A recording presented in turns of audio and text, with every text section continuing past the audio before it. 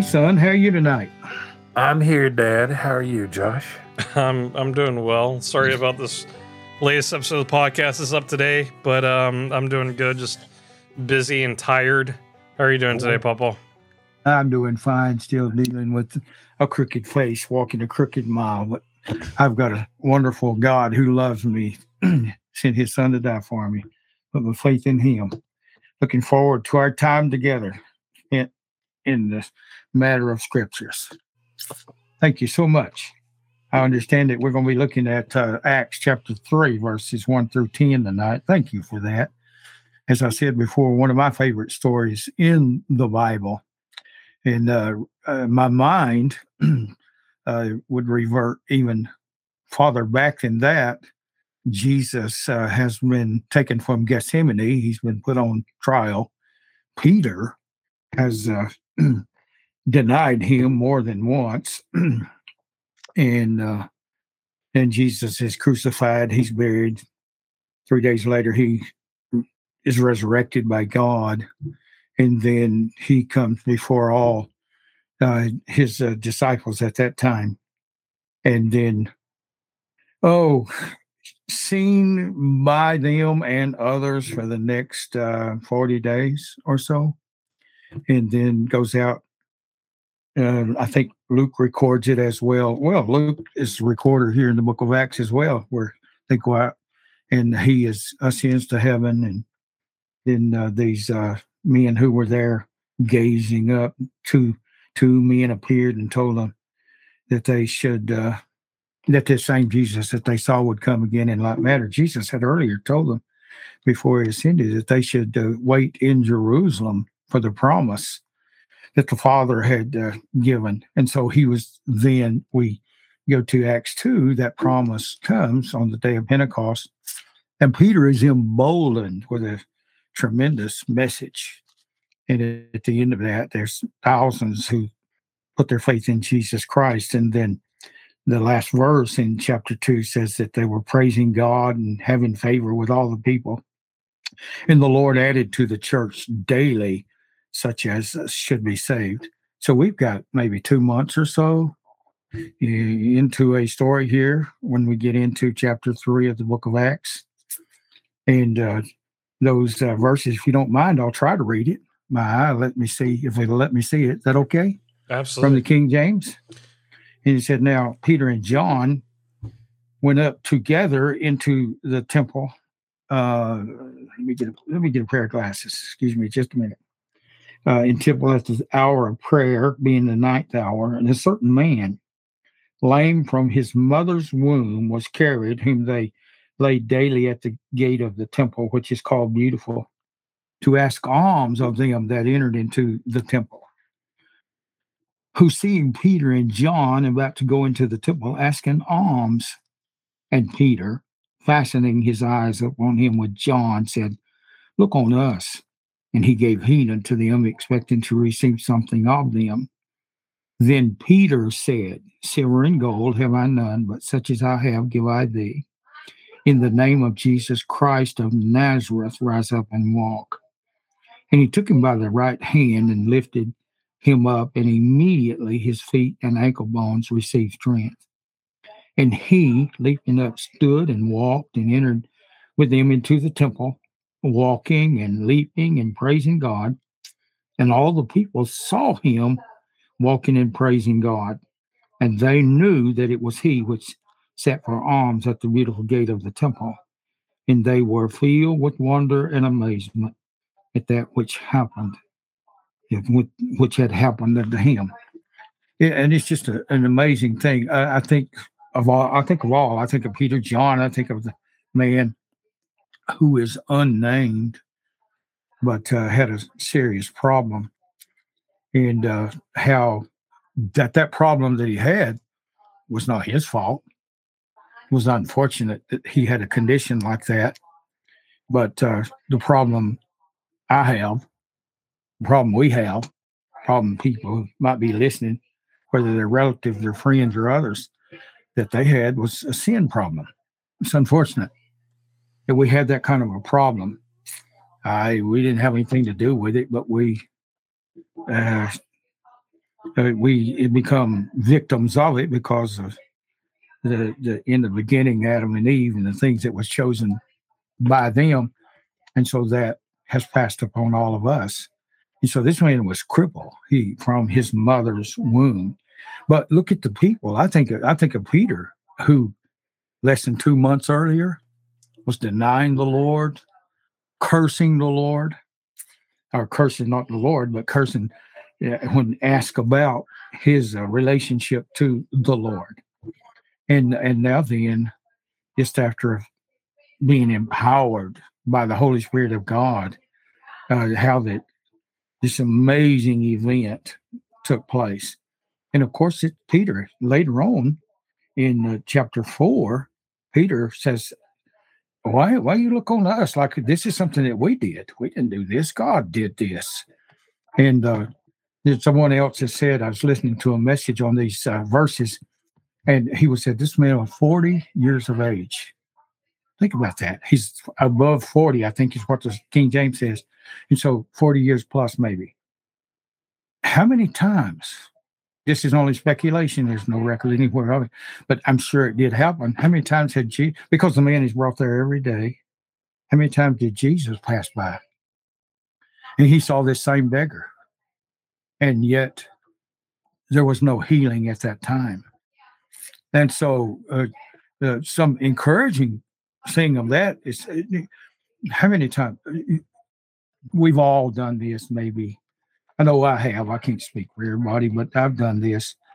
You leave in the parking lot of Walmart somewhere, and somebody's standing on the corner holding a sign, "We'll work for food." And you know, you're in a line of cars hoping that the light's not going to change and catch you right beside him, where you'd have to look because you don't know whether they have a partner on another corner and they're working to fleece the public. You just don't know. But you really want to help people. But if you ever make eye contact, you feel like, or the person who's looking at you, they're certainly trying to wait for you to make eye contact, and they're going to think, well, I'm fixing to get some help here. Did Jesus ever make eye contact with this man? If he had, was the man expecting something from him? Had this cripple heard that Jesus had opened the eyes of the blind, he had caused others to walk, could there be an element of hope that this same person who's done something for others could do something now for me? And so we don't know. But I don't know that there was any words said from Jesus to this particular person, but it is recorded here that he was brought to this gate daily in those times. And so I don't know. Could there be, I don't know, could it somehow he gathered that maybe not now, but later, someday my healing will come? I don't know. We just don't know about those kind of things. But for every believer who's listening, we are faced with all kind of problems in this life that range from disease to financial ruin to family issues. But for every believer, there's going to be healing. I believe in healing for every believer, but it may not come until the very end of life. It may not come until we leave this world. I've had people in my family, you've had people in yours perhaps, that I think of an aunt in particular who had polio when she was 3 years of age and left impaired the rest of her life. And but the very day that she drew her final breath, my sister and I was there with her, and we looked across the bed, and we both said, well, finally she's got her healing. She has gone to a better place. We even had the staff there from the nursing home that she was in to come into the room, and just out of shock and surprise, it seemed on their part, looked at me and my sister and said, are y'all okay? And we said, sure, we're all right. Why? Well, your relative had just passed away. And they said, yeah, but we know who where she had her faith, we know where she's gone. And so for that, we rejoice in the fact. And so there was a wonderful, beautiful story that takes place here. This man was maybe not even prepared that day. He couldn't help himself. And I couldn't help myself as a sinner. But God loved us so much that he sent his son to die for us. And each one who will put their faith and trust in what he did at Calvary can know for sure that there's healing coming. By his stripes, we are healed. Amen. Amen. And I love the story. I just love it. Thank you for letting us look at it tonight. Maybe you had some special thoughts. Yeah, I mean, I was going the same direction that you were going. The thing that initially I thought about was the fact that Peter is one of the ones that is doing this. And as you pointed out, not even 2 months prior, or around 2 months prior, he was denying Christ, and with I think a lot of us probably identify with Peter. Peter's definitely a man's man. He's quick to speak, doesn't really measure his words, just kind of says what's on his heart or what's on his mind. And I definitely, can appreciate that. I'm very familiar with the taste of my foot from putting my foot in my own mouth many times. But the as far as the man being healed, and the possibility that Christ could come through, it reminds me that of all the people, or makes me think of all the people during that time, because I mean, although we have plenty of stories of Christ healing those that came up to him in faith, there probably plenty that weren't healed by Christ, that either got close and didn't have the opportunity, or that that had faith, but the it wasn't within the plan for them to be healed, and that faith, if for those people that were able to keep faith regardless of whether he healed their physical ailments or not, is amazing. And it reminds me of Luke 5, where Jesus says, why do you question in your hearts? Which is easier to say, your sins are forgiven you, or to say, rise and walk, but that you may know that the Son of Man has the authority on earth to forgive sins. I say to you, rise, pick up your bed, and go home. And so, this, the Jesus came to heal the world, but he didn't. He came to heal the world of the ultimate problem that we have, and that's sin, right? We're born into a broken world. All of us are given the chance, or the opportunity to live it, sinlessly, where none of us can live up to that standard. But that's why we need Jesus. That's the answer to that problem. That's why we're given that, and the story that's more miraculous than the man that was lame from the time that he was born until the time that Peter and John told him to walk, or to get up, is that man had faith, and that man listened to the people that were talking to him at the time. And I don't know about you, but if I was able to walk for the first time in forever, because somebody who believed in something told me to get up and walk, and I was able to walk, I'd be listening to them, and at the end of the day, I'd probably believe in whatever they believed in, seeing that. So, his sins were forgiven at the point of faith. So, and believing. So I think that's, regardless of what your physical ailments are, there's something that's much worse than, any terminal disease that you can, that you can think of or that exists on Earth. That's the ultimate terminal disease that we all fall victim to and all have, and that's the sin problem, and the only cure is the great physician, which is Jesus. Amen. Hey, I got a question. Dad, I'm hoping you have the reference because I'm looking for it now. Can't find it, but where's the reference about Christ entering through the Eastern Gate, the Messiah, on his return? Where is the reference to him coming to the Eastern Gate? The biblical reference, because the Eastern Gate is blocked. Right. Yeah, when he will come there. No, it doesn't come to my mind. Looks like Zechariah 14:4. I just read that while you were talking, Josh. I can't find it there.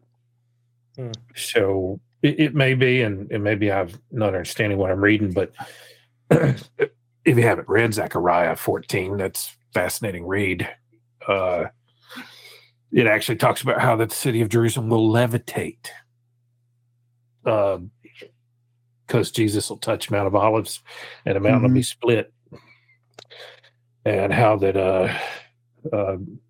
a river will flow out of Jerusalem, out of Mount Moriah.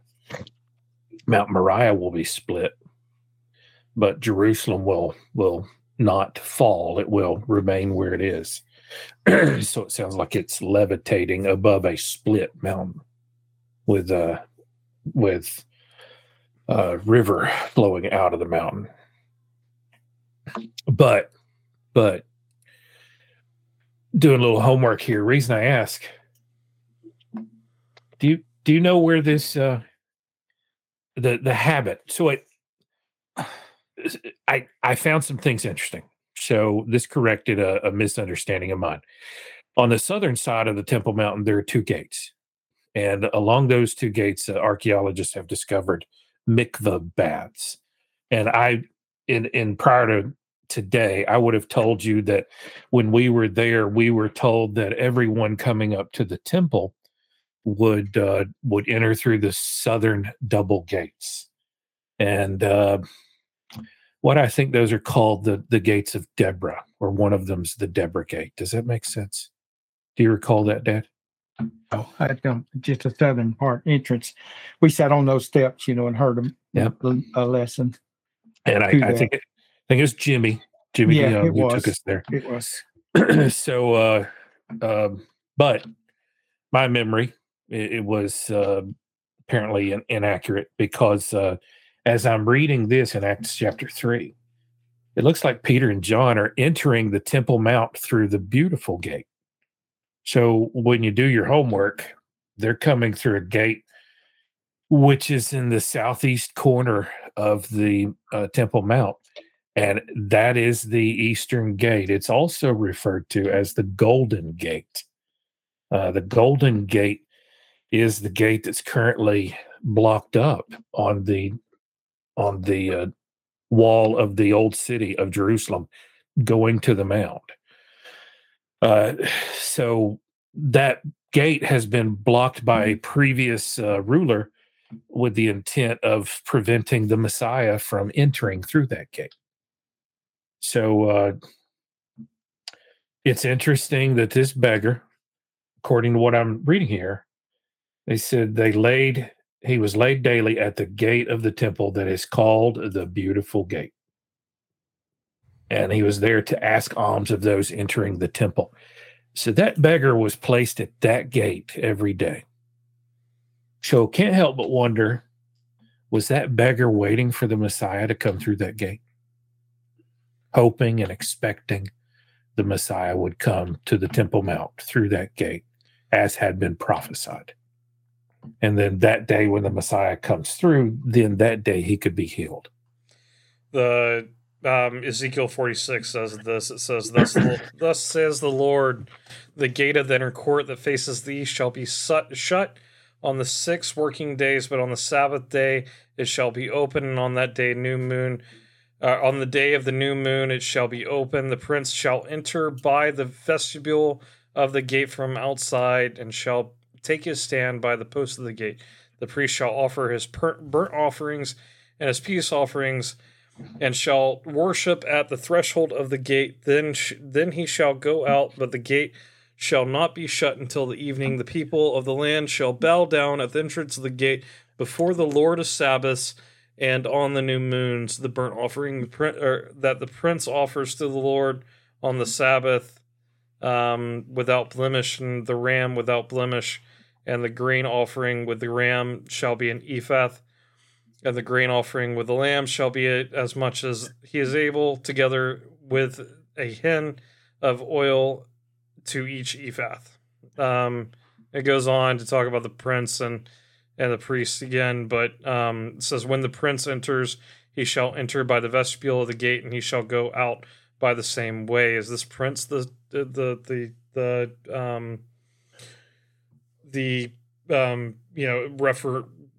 to the Messiah? As the prince, I can't tell you. Dad, any thoughts? What was that, Josh? Ezekiel 46. Yeah, the first part of Ezekiel 46. See what Got Questions has to say. Josh, you've already given me another element to this story. So we know what day of the week it was. Yeah, it was Shabbat. Yeah, it would be the Sabbath. So it's Saturday. Friday night to Saturday evening, yeah. Well, we know that it's 3 p.m. At or about 3 p.m. in the afternoon local time, because it's in the ninth hour. And then that's about 9 hours after sunrise. So and a man lame from his birth was being carried, whom they laid daily at the gate of the temple that is called the Beautiful Gate, to ask alms of those entering the temple. So being carried, was he carried daily, or was he being carried at the time when he saw Paul and John?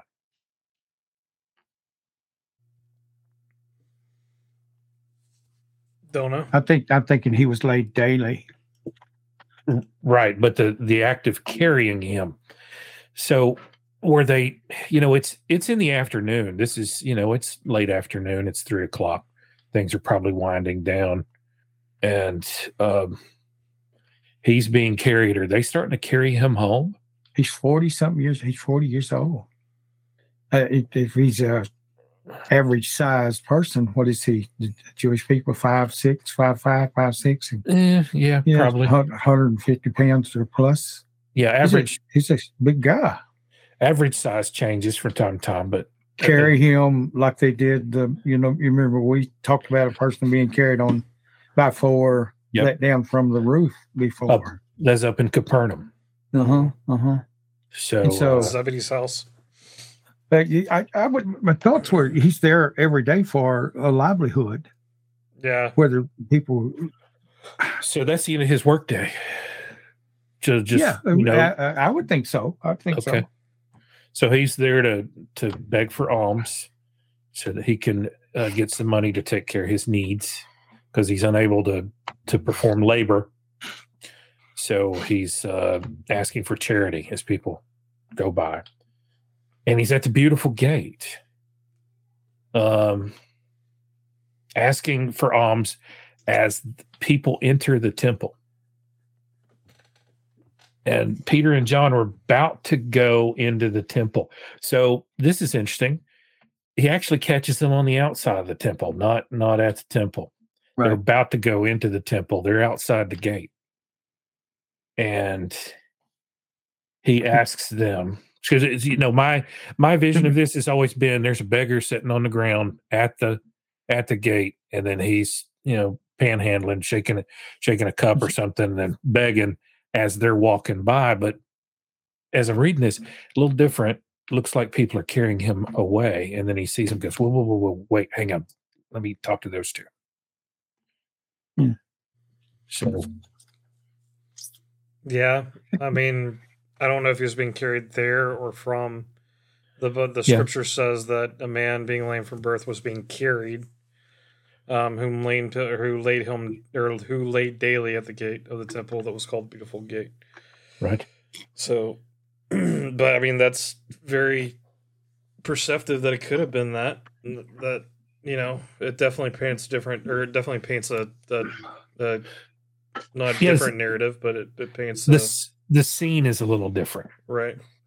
because whenever I've heard this story in the past, my vision, the mental image that I have is a man, crippled, can't walk, and he's just laying there, not moving, and begging for people to go by. And just so happens John and Peter walk by, and he asks them as well as all the others he had asked. But when I read this now, I feel like my interpretation of what I'm reading, it appears that someone was taking him away because they were about to go into the gate beautiful. He stops them before they go in, and he's already at the gate typically during the day. And it's interesting. He's already looking at Peter and John. And then Peter's response is, "Look at us." It's like, I'm already looking at you. He fixes attention on them, expecting to receive something from them. And then Peter said, "I have no silver and gold, but what I do have, I give you. In the name of Jesus Christ of Nazareth, rise up and walk." Well, but see, he took him by the right hand and raised him up. So at this point, he's lower than Peter. Peter's standing above him. And he was leaping up. He stood and began to walk and entered the temple with them, walking and leaping and praising God. Well, there's a story. He's spending every day of his life outside the gate, not ever really going into the temple. And it was after he was able to walk that he was leaping and walking, and he entered the temple. So after God gave him the healing through Peter and John, and he began to praise God, and he used this newfound gift of the ability to walk, to leap, walk, and praise God, and go to the temple. So when God's healed you, what do you do with it? And from history, we know that people immediately start worshiping. Well, some do. You remember the lepers? There were 10 lepers that got healed by Jesus. Only one of them returned. Yeah, he was with them the next day. Yeah. Yep, they had been taken into custody, Peter and John, and they had been detained, and then they brought before the authorities the next day, and they were, "What are we going to do with these people?" Yeah. And then the man was there, and they saw him, and that, how can we dispute this? They knew him. They knew this man who sat at the temple gate all the time. And not only them, but hundreds, if not thousands of others who passed by. They knew him. And we don't know his name, but they probably knew this man by name. Yeah, and verse 9 and 10 says that they recognized him as the person who sat at the gate, at the beautiful gate, and asked for alms. So, And then what I love there, the second half of verse 10 says, and they were filled with wonder and amazement at what had happened to him. You know what's interesting? I can think of a few different individuals in my life that I've watched when Jesus gets a hold of their life. You find yourself going, wow, that seems real, because that's a change. You can observe what has happened with that person, and you're not you can't help, I guess, at times, but just put a stamp on their acceptance of Christ, because you see the change. you see evidence of Christ in their life because they're so different than what they used to be. So, and then at that point, it's if you're in the right mind, if you're thinking the right way, you're going to give God the glory for those things. What prompted Peter to stop and ask him to look on us? What was it different about Peter from the day before that caused him just this one initial person? And it had to be something in him that because later on we can read about he didn't want any glory for that. He didn't want recognition. It wasn't him. It was God. Give God the praise. Must have been the Holy Spirit, right? Yeah. But, and another thing, this is, I guess, after the day of Pentecost, after his message to the people that he preached, emboldened by the Holy Spirit. This is the first recorded, at least, of Peter doing something like this. And so it was very, what I read, what Luke has written down, it was not long after, the day of Pentecost. And so I heard the story, and I believe in miracles. I still believe in miracles. I believe that people get miracles all the time. Sometimes we fail to recognize them. But I heard the story of a preacher, and he was a pastor of a church, and he said coming down the aisle was toward the end of the service during the invitation, there was two ladies pushing a wheelchair with a man in it. And his story is that God impressed upon him, the preacher, that I want this man to be healed today. I want him to be able to walk. And so he, like Peter in the story that we read here in the book of Acts, and the man got up and he walked and said after Zoe said the women who were with the man were ecstatic. Same thing that we read here about people who saw this happen, and said they were overjoyed.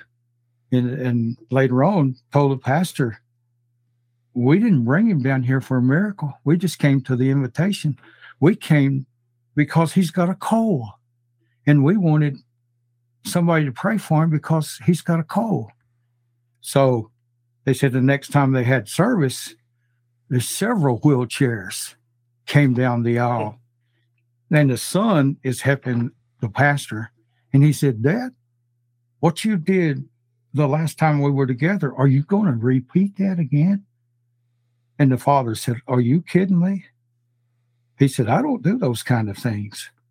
He said, I only did it that time because I felt impressed by the Holy Spirit of God to do what was done. And he said, it wasn't me.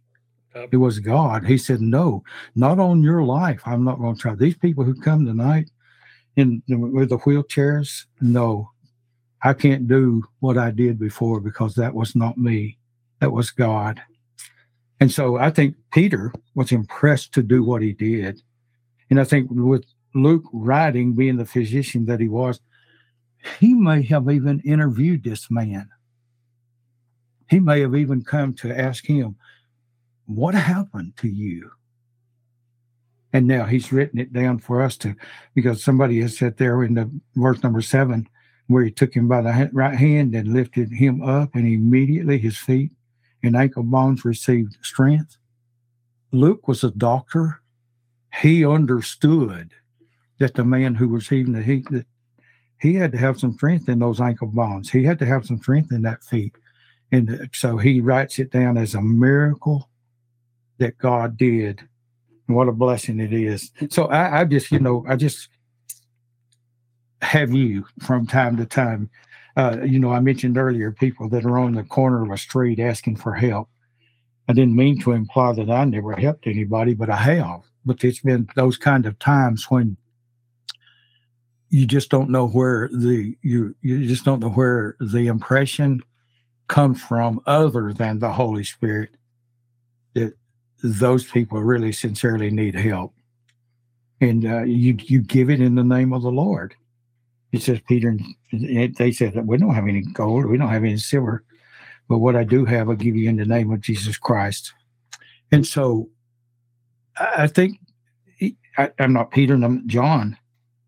But I know in my own life, there's been times I felt some impression to do something for the Lord that I can't give any credit to other than the Holy Spirit encourage me to speak to that person, to give to that person, to go visit that person, to pray with that person.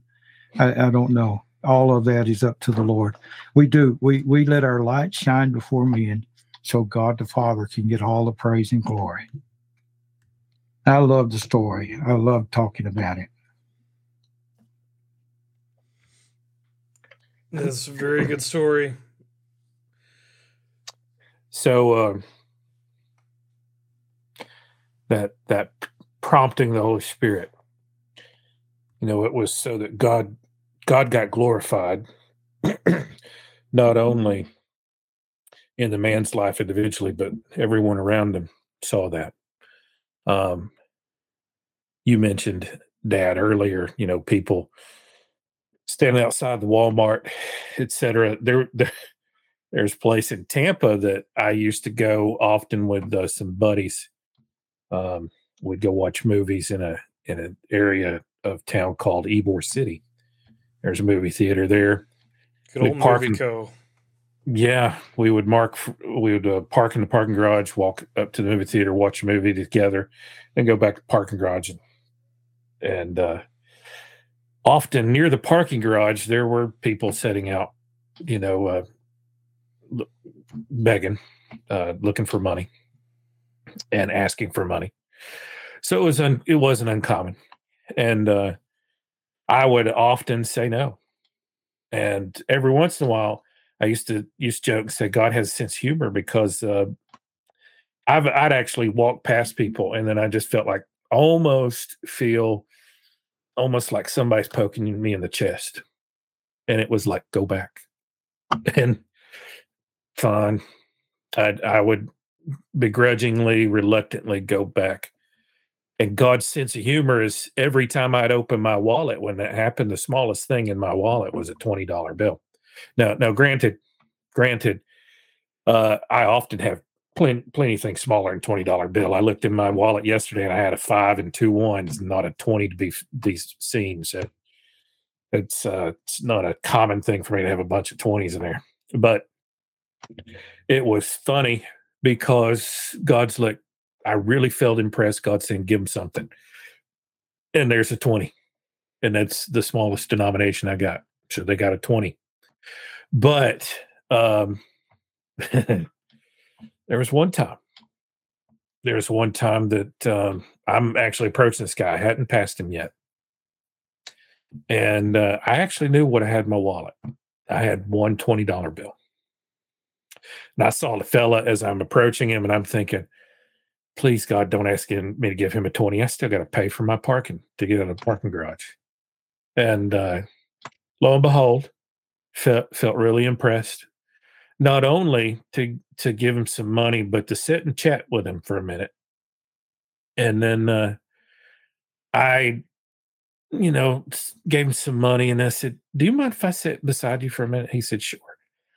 I sat down and I was waiting because I'm like, okay, God, tell me what to say.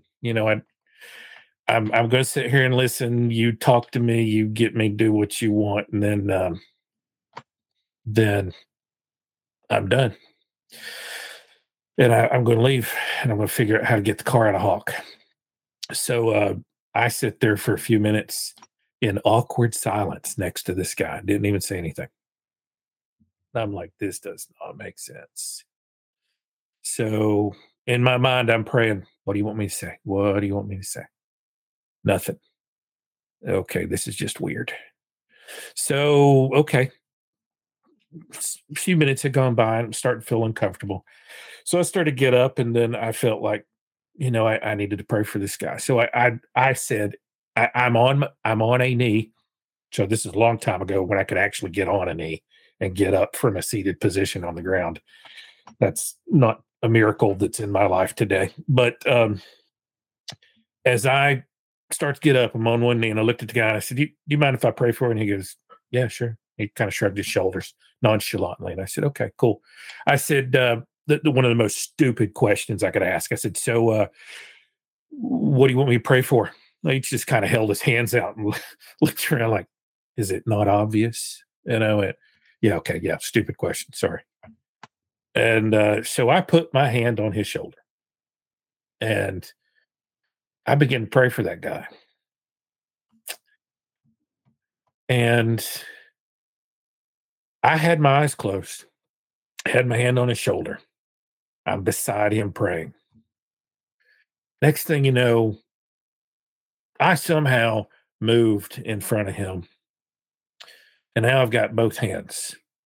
I've got one hand on one shoulder, other hand on our shoulder. And he's in front of me while I'm praying. And I'm just praying for him. And as I continue to pray, I grab this guy and I pull him into my fat chest. And then I'm probably suffocating him.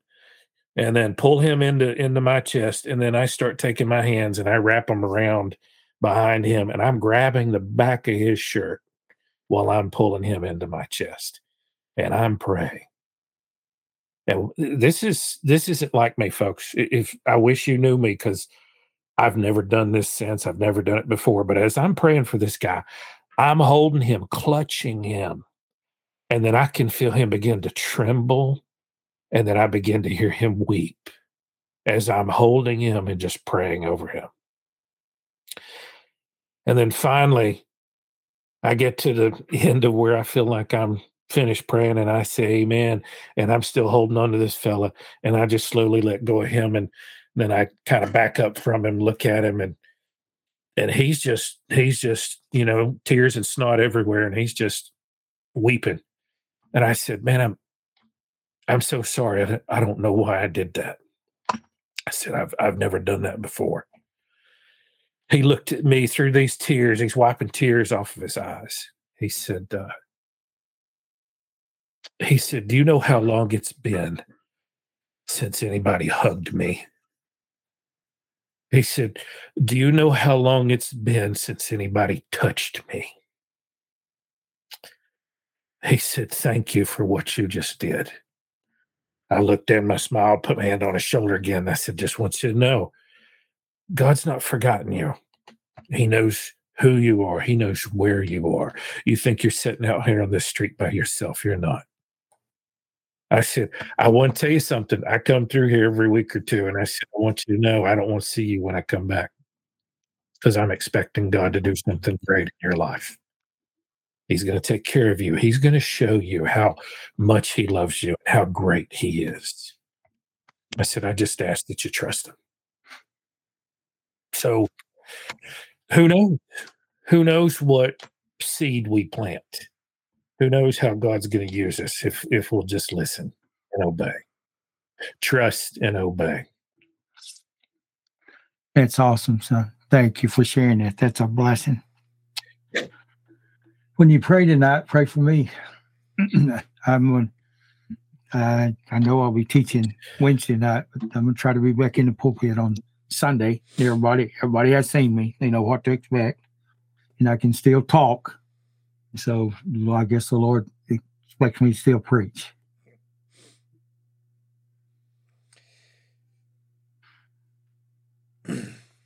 So you're going to preach?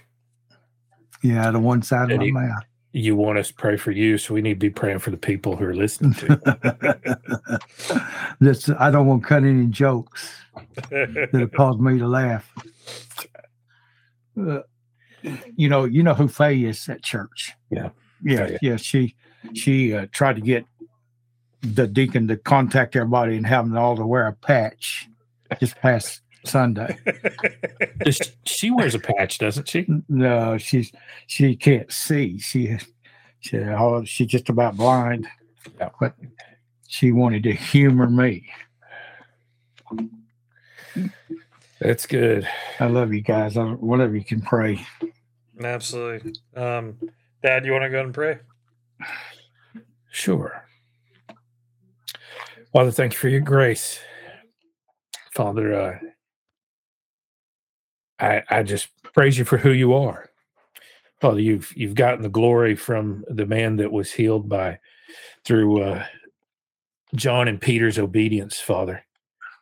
You've got the glory through what people saw in his life. Father, people saw and knew who he was before he was healed, then they saw who he was after he was healed. Father, I just ask that you do the same in our lives, that you get the glory through our lives. Father, you allow people who knew us before Christ came into our life, before we were healed of our sin, for them to see the difference, Father, and for you to get the glory from those things that are different from that change. Father, we ask that we walk, that we leap, that we praise you, and that people see those things, and that you receive the glory for those things. Father, we just we praise you for not just who you are, but Father, but what you're doing in our lives, Father. Dad's afflicted right now with Bell's palsy, but you know that.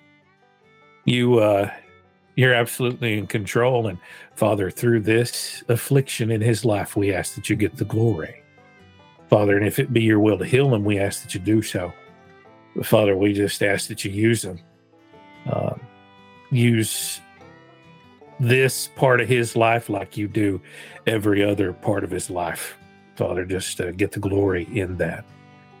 Father, we just praise you for the time that we have together as family. We thank you for the opportunity to spend time together, discuss your word, Father. Thank you for teaching us and showing us things. Father, I just ask that you continue to be in our lives, Father. Help us to be mighty men of valor. Father, use us in the way that you'd have us to be used. Guide our lives. We ask this all in Jesus' precious name. Amen.